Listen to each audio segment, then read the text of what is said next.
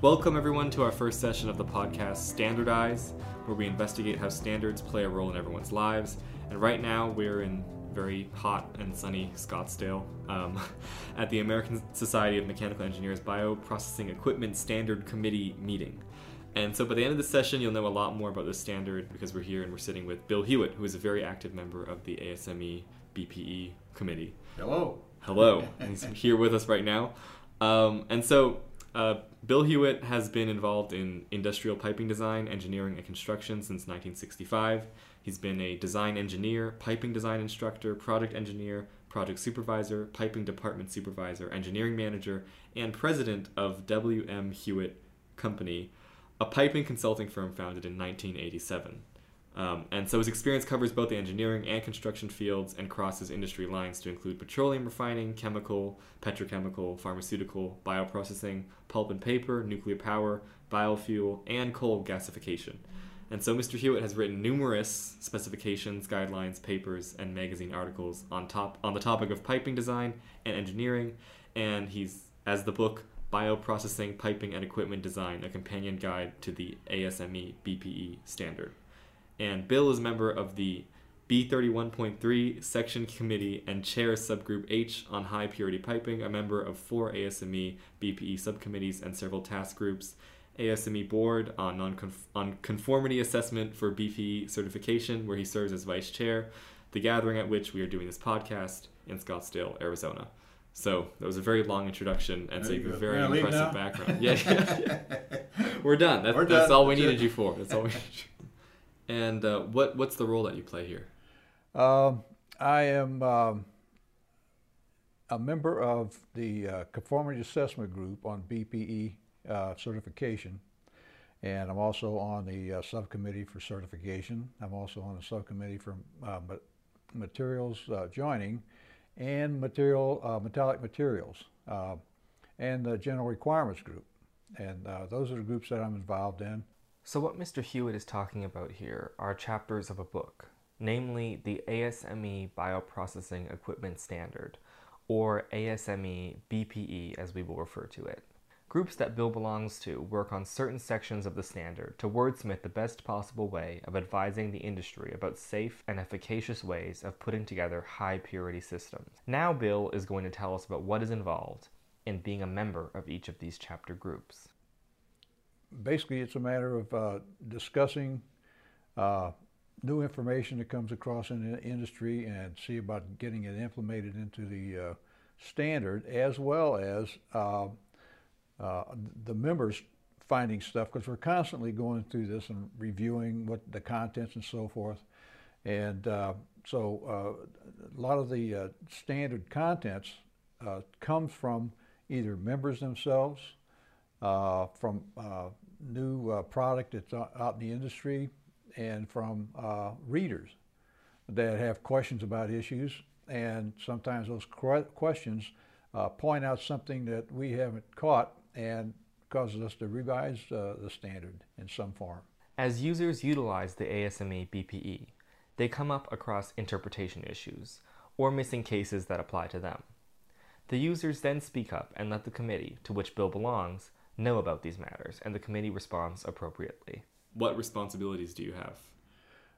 My responsibility, and it also involves task groups. And what task groups are, if we get into a discussion during a meeting that starts to get more complex as we discuss it, then what the chair of that subcommittee will do is he'll call a halt to it, and we'll establish a task group to resolve the issue, whatever that issue might be. And it may just be new content. It may not be an issue. It may just be new content that somebody has proposed. And if it starts getting into the weeds and starts getting too complex, then what he does is form this task group, which consists usually of 3 to 5 people. We want to keep it small so you don't have another boardroom meeting to try and resolve these things. You do it best with small groups.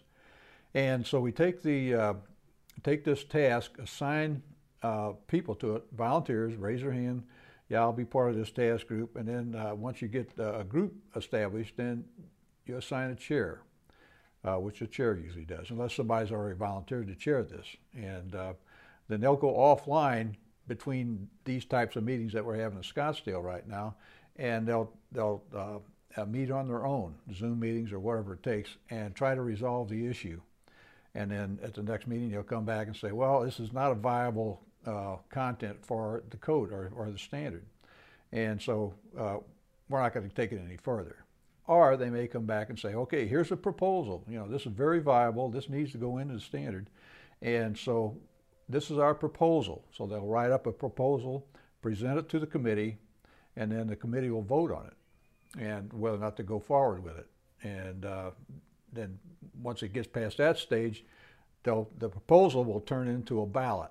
And they'll ballot the subject to the committee. Everybody votes on it. And we don't necessarily do this in the meeting itself because we need to record these votes. And who voted yes, who voted no, who abstained, and so forth. And so the ballot will go out, and then the first group to vote on this is the standards group, the ones that just resolved the issue or brought up the issue instead of a proposal, to the task group. Once they vote on it, it goes to the next level, which is a standards committee. And the standards committee votes on it. And if it's approved at the standards committee, then it goes to the board. And then after it goes to the board and the board approves it, then it goes to ANSI, which is ANSI, American National Standards Institute. And ANSI governs how we function on voting, on balanced committees, and so on. So ANSI controls all that. And so they have to look through it. And basically what they do, they don't look at necessarily at the technical content, but they do look at how the voting was carried out and properly done and so forth, so that nothing is untoward, so that you don't have, like the fitting manufacturers, overruling the users, you know, because they got more votes. So you have to have a balanced committee with all players, fabricators, owners, users, fitting manufacturers, valve manufacturers, that type of thing. So nobody's outnumbered.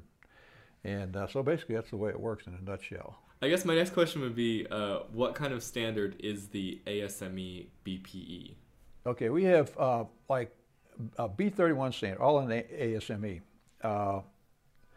We have construction codes and safety codes, which includes the boiler pressure vessel code, and we also have B31.3 piping and a whole list of B31 codes, which includes utility piping, process piping, hydrogen piping, and so on. So there's a long list of those. Those are safety standards as well as construction codes. And so they're mainly concerned with keeping people from engineers or whoever from designing systems that could explode. And because a lot of them operate under high pressures and high temperatures. Now, let's just take a second to define the difference between a code and a standard. When a standard has been adopted by governmental bodies and has the force of law, it becomes a code. A standard also becomes a code when it has been incorporated into a business contract.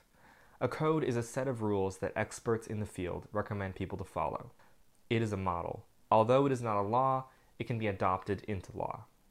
A code tells you what needs to be done, but it doesn't explain how it should be done. Now let's get back to Mr. Huitt. The BPE standard is basically a two-function. It's a design standard as well as a construction standard. Whereas the other codes, the B31 codes, do not have design content in their codes. And so what we look at in BPE is basically focused on sanitary conditions, because what we don't want to have is a chemical or a pharmaceutical facility manufacturing adulterated product. You don't want to stick a needle in your arm with something that's got particulate in it that shouldn't be in there. So everything we do is based on the sanitization, hygienics, however you want to say it. And so we refer to this as high purity piping. And that includes equipment and everything else that goes into these systems that comes in contact with the fluid. And it has to have a certain surface quality, weld quality, so that it doesn't hold up any material between batches. Because a lot of these processes are run in batches. They'll run a batch for a while, shut it down, clean it, set it up, run another batch, so forth and so on. So what you don't want to have, you want to be able to clean these systems to where on a microscopic level there's no residual from the previous process run. And so we have to make these things to where these systems to where they're cleanable. And so we run what they call a CIP or SIP, which is clean in place, or steam in place, or sanitization in place. And so we use different chemicals in the CIP solution as well as the sanitary steam, which the heat kills the bacteria in the system. So, and the systems have to be designed for that. So you can't have any low points where water or processed fluid can congregate and you can't get out, can't remove. So everything has to be sloped to a certain degree and so forth. So my next question would be, how does the standard affect businesses and individuals? It makes working around these plants and facilities a lot safer. And so if you've ever walked into any of these facilities, you're going to see pipe runs all over the place and equipment and all this and stuff moving, fluids moving through these piping systems and equipment. And what we don't want to happen is, from a sanitary standpoint, is some bacteria to get in the piping system or get in the equipment. And secondly, we don't want anything to leak or spill or blow up the pipe and get it on people, which has happened in the past years ago. And so we try to prevent that. So it's both a safety and a hygienic concern, high purity concern when we're working on this standard. Like, how does the standard affect society? Yeah, these are all interrelated questions. They're all kind And basically, it affects society by providing good pharmaceutical bioprocessing or biochemicals that are safe to use. So when you get something injected in your arm or a pill to take or liquid to swallow, you can be assured that it's gone through a lot of requirements in order to make that solution or whatever it is unadulterated. What's the process of creating these standards? It's very complicated. And what we do, and I kind of touched on this earlier, that the process is, the whole process is set up with, like I mentioned earlier, a balanced contingent of members on any committee. Each committee has got that, and we track this all the time. We've got everybody assigned to a different, if they're a fabricator, a designer, or an engineer, or a manufacturer, they're listed as such. And we keep track of how many of which discipline there is in that list. And so we make sure that we don't have 20 fitting manufacturers and 2 users, and maybe a couple of designers. We make sure that it doesn't get out of balance, so any one group cannot outvote the other group. And so it also brings a lot of different perspective to what we talk about in our discussions. So you got the end user that knows what he wants and what he's dealt with in the past, and he wants to simplify it and make it easier. And you got the fabricator that's dealing with their own issues. So then you got the fitting manufacturers that have their own issues. So everybody brings this on any discussion, brings all these different perspectives to bear on that topic, on whatever that issue is. And then it goes from there. And then, like I mentioned to you about the voting process, it goes multi-tiered, and it goes through all these processes. And if there's any negatives, they have to be responded to. If somebody says, that's incorrect, I don't like that, then you have to respond to that. You either have to change it, or whatever the proposal is, or you have to go back to that person and convince them that they're wrong, which doesn't happen in a lot of cases. So once you get past that, and then it goes up multi-tiered, like I mentioned, before it even gets to the standard itself. And once it gets to ANSI and the board and gets approved, and then it gets slated in a queue to go into the next issue. And so that's basically it. But all the, like I say, all the content in that standard comes from readers, from members, and just from, as we get into the future, I mean, you got different equipment out there and all this kind of stuff that you want to bring into the standard if it's applicable. Who decides what the standard should be? Give you an example, and I'll make it BPE. Back in the 1980s, we were still building pharmaceutical plants at that time, but it was a lot more difficult because none of the fittings were. If you purchase fittings, elbows and T's and all that, tubing fittings, you had to buy them from the same manufacturer because they didn't necessarily line up.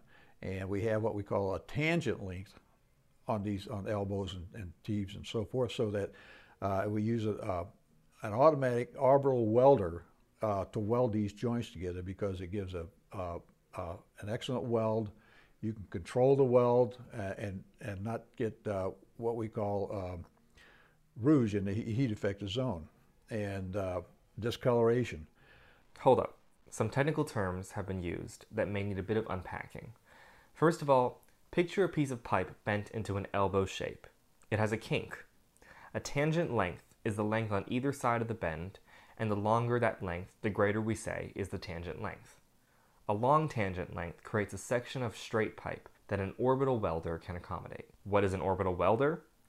A specialized orbital welding machine does a good job at welding by rotating the welding arc at a 360-degree angle around the clamped tubes and pipes being welded. This machinery takes up space, and so the tangent length will accommodate the orbital welding machine. Finally, rouge has been mentioned. The term rouge comes from the French word for red, and the most familiar version of rouge runs from orange to red-brown in color. However, the variation in chemistry and source can lead to deposits appearing as shades of blue, yellow, gray, or even black. Rouge is a deposit on the finished part caused by welding and must be removed to avoid bacteria from lodging with the particulate, and the cause of the rouge must be determined to prevent further process contaminations.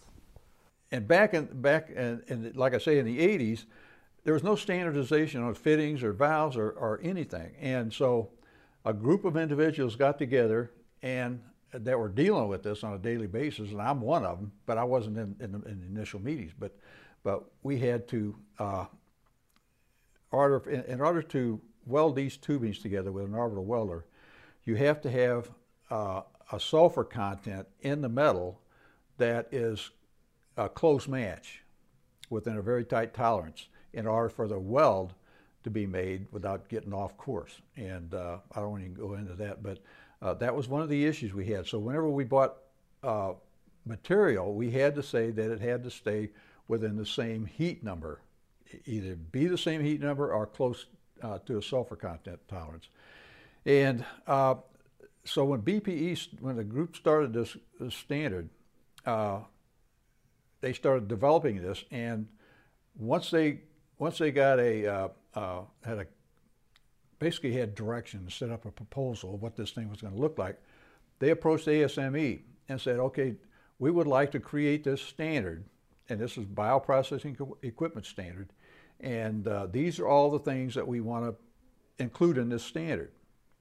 And so ASME said, sounds great, go ahead and find some people. So they sent out letters to people that wanted to join the group as members, and had a good response, and so it just kind of grew from there. So that's one way that a standard gets created, and most of them are like that. And the B3112 was the same way. Somebody determined that we needed a standard on hydrogen piping, and so they put together a proposal, presented it to the board on ASME, and they got to go ahead and created that standard. So that's where they come from. They come from a need that's not filled right now, and there's more going to be coming, I'm sure. How often do you review, revise, and republish? We're constantly reviewing the standard, and we revise it and issue it every 2 years. And there's one period that we went 3 years before we published another standard. But it's typically 2 years. And that's the same thing with the B31 standards, not all of them, but most of them. And the boiler code as well. That's a twice a year episode. So, and you pull all this stuff together, and then like we have to have everything in that we're going to change and approved, balloted and approved by this January, in order for it to get into the 2024 edition. And then it goes through all this editing at ASME, and then they send it back to us, and we find out, make sure that they got everything correct. And then we send those remarks back to them, and then they send us proofs to say, okay, this is what we've settled on. Is this right? And then we get that one last look at the proofs, and we say, okay, it's good. So they'll put it in the queue to get printed and issued. And what's the basis of most changes?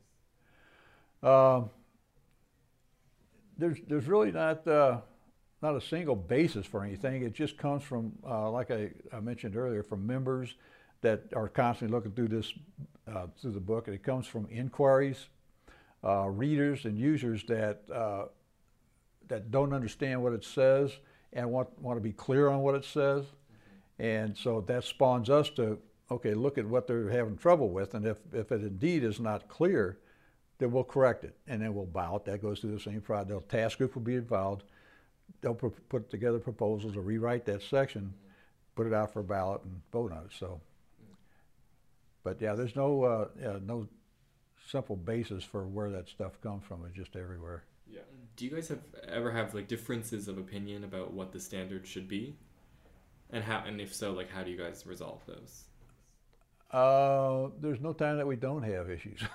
I mean, and that's the purpose for bringing all these different perspectives together and make sure it's balanced, because you get I had a task group that started back in 2010, and it's still being worked on, and because you got people in there that had different opinions and all that kind of slow processes like that down, but sometimes it's needed. And it points out, I mean, if you could see the comments that come back on some, and there's always comments. Nobody says, yeah, that's perfect, You get these comments back, and there's stuff that you may not even thought of. You say, oh yeah, because it's somebody looking at it from a different perspective. So there's always, it's not discord, but it's discussion and it's debate, and that needs to take place in order to develop a good standard. And do you guys get paid for doing this? Not a bit. Really? Okay. Oh no, this is on everybody's own dime. Yeah, I see. We're all volunteers, and we all. I mean, a lot of people use this for networking, and that's good because you get to see people that that you talk to on the phone all the time or whatever, and so it's nice to see them face to face and talk to them. But yeah, it's all on our own dime. And what role does the American Society of Mechanical Engineers play? They govern the whole process. They set up, and they started back in the late 1800s, and at the time, steam was in wide use for factories and all that. If you'd walk into a factory back in the late 1800s, early 1900s, you'd see these drives up in the ceiling and these belts coming down, moving machinery, whether it was saws or sewing machines or whatever it was. So you got all these belts operating off of this steam boiler. And these steam boilers back then, there was no standard on how to build these things, how to design them, how to calculate the thickness of the metal, or even a quality metal for that matter. So some engineers got together and decided that they needed to standardize on these calculations for equipment and material and so forth. So that developed, and the first one they issued, the first standard they issued was on bolts, of all things. And that was the first standard they issued. But then they were working on what we call now the boiler and pressure vessel code. And So that's when that first started, and ASME grew over the years and developed standards for now piping, Section 8 for equipment, and so many other codes and standards as well.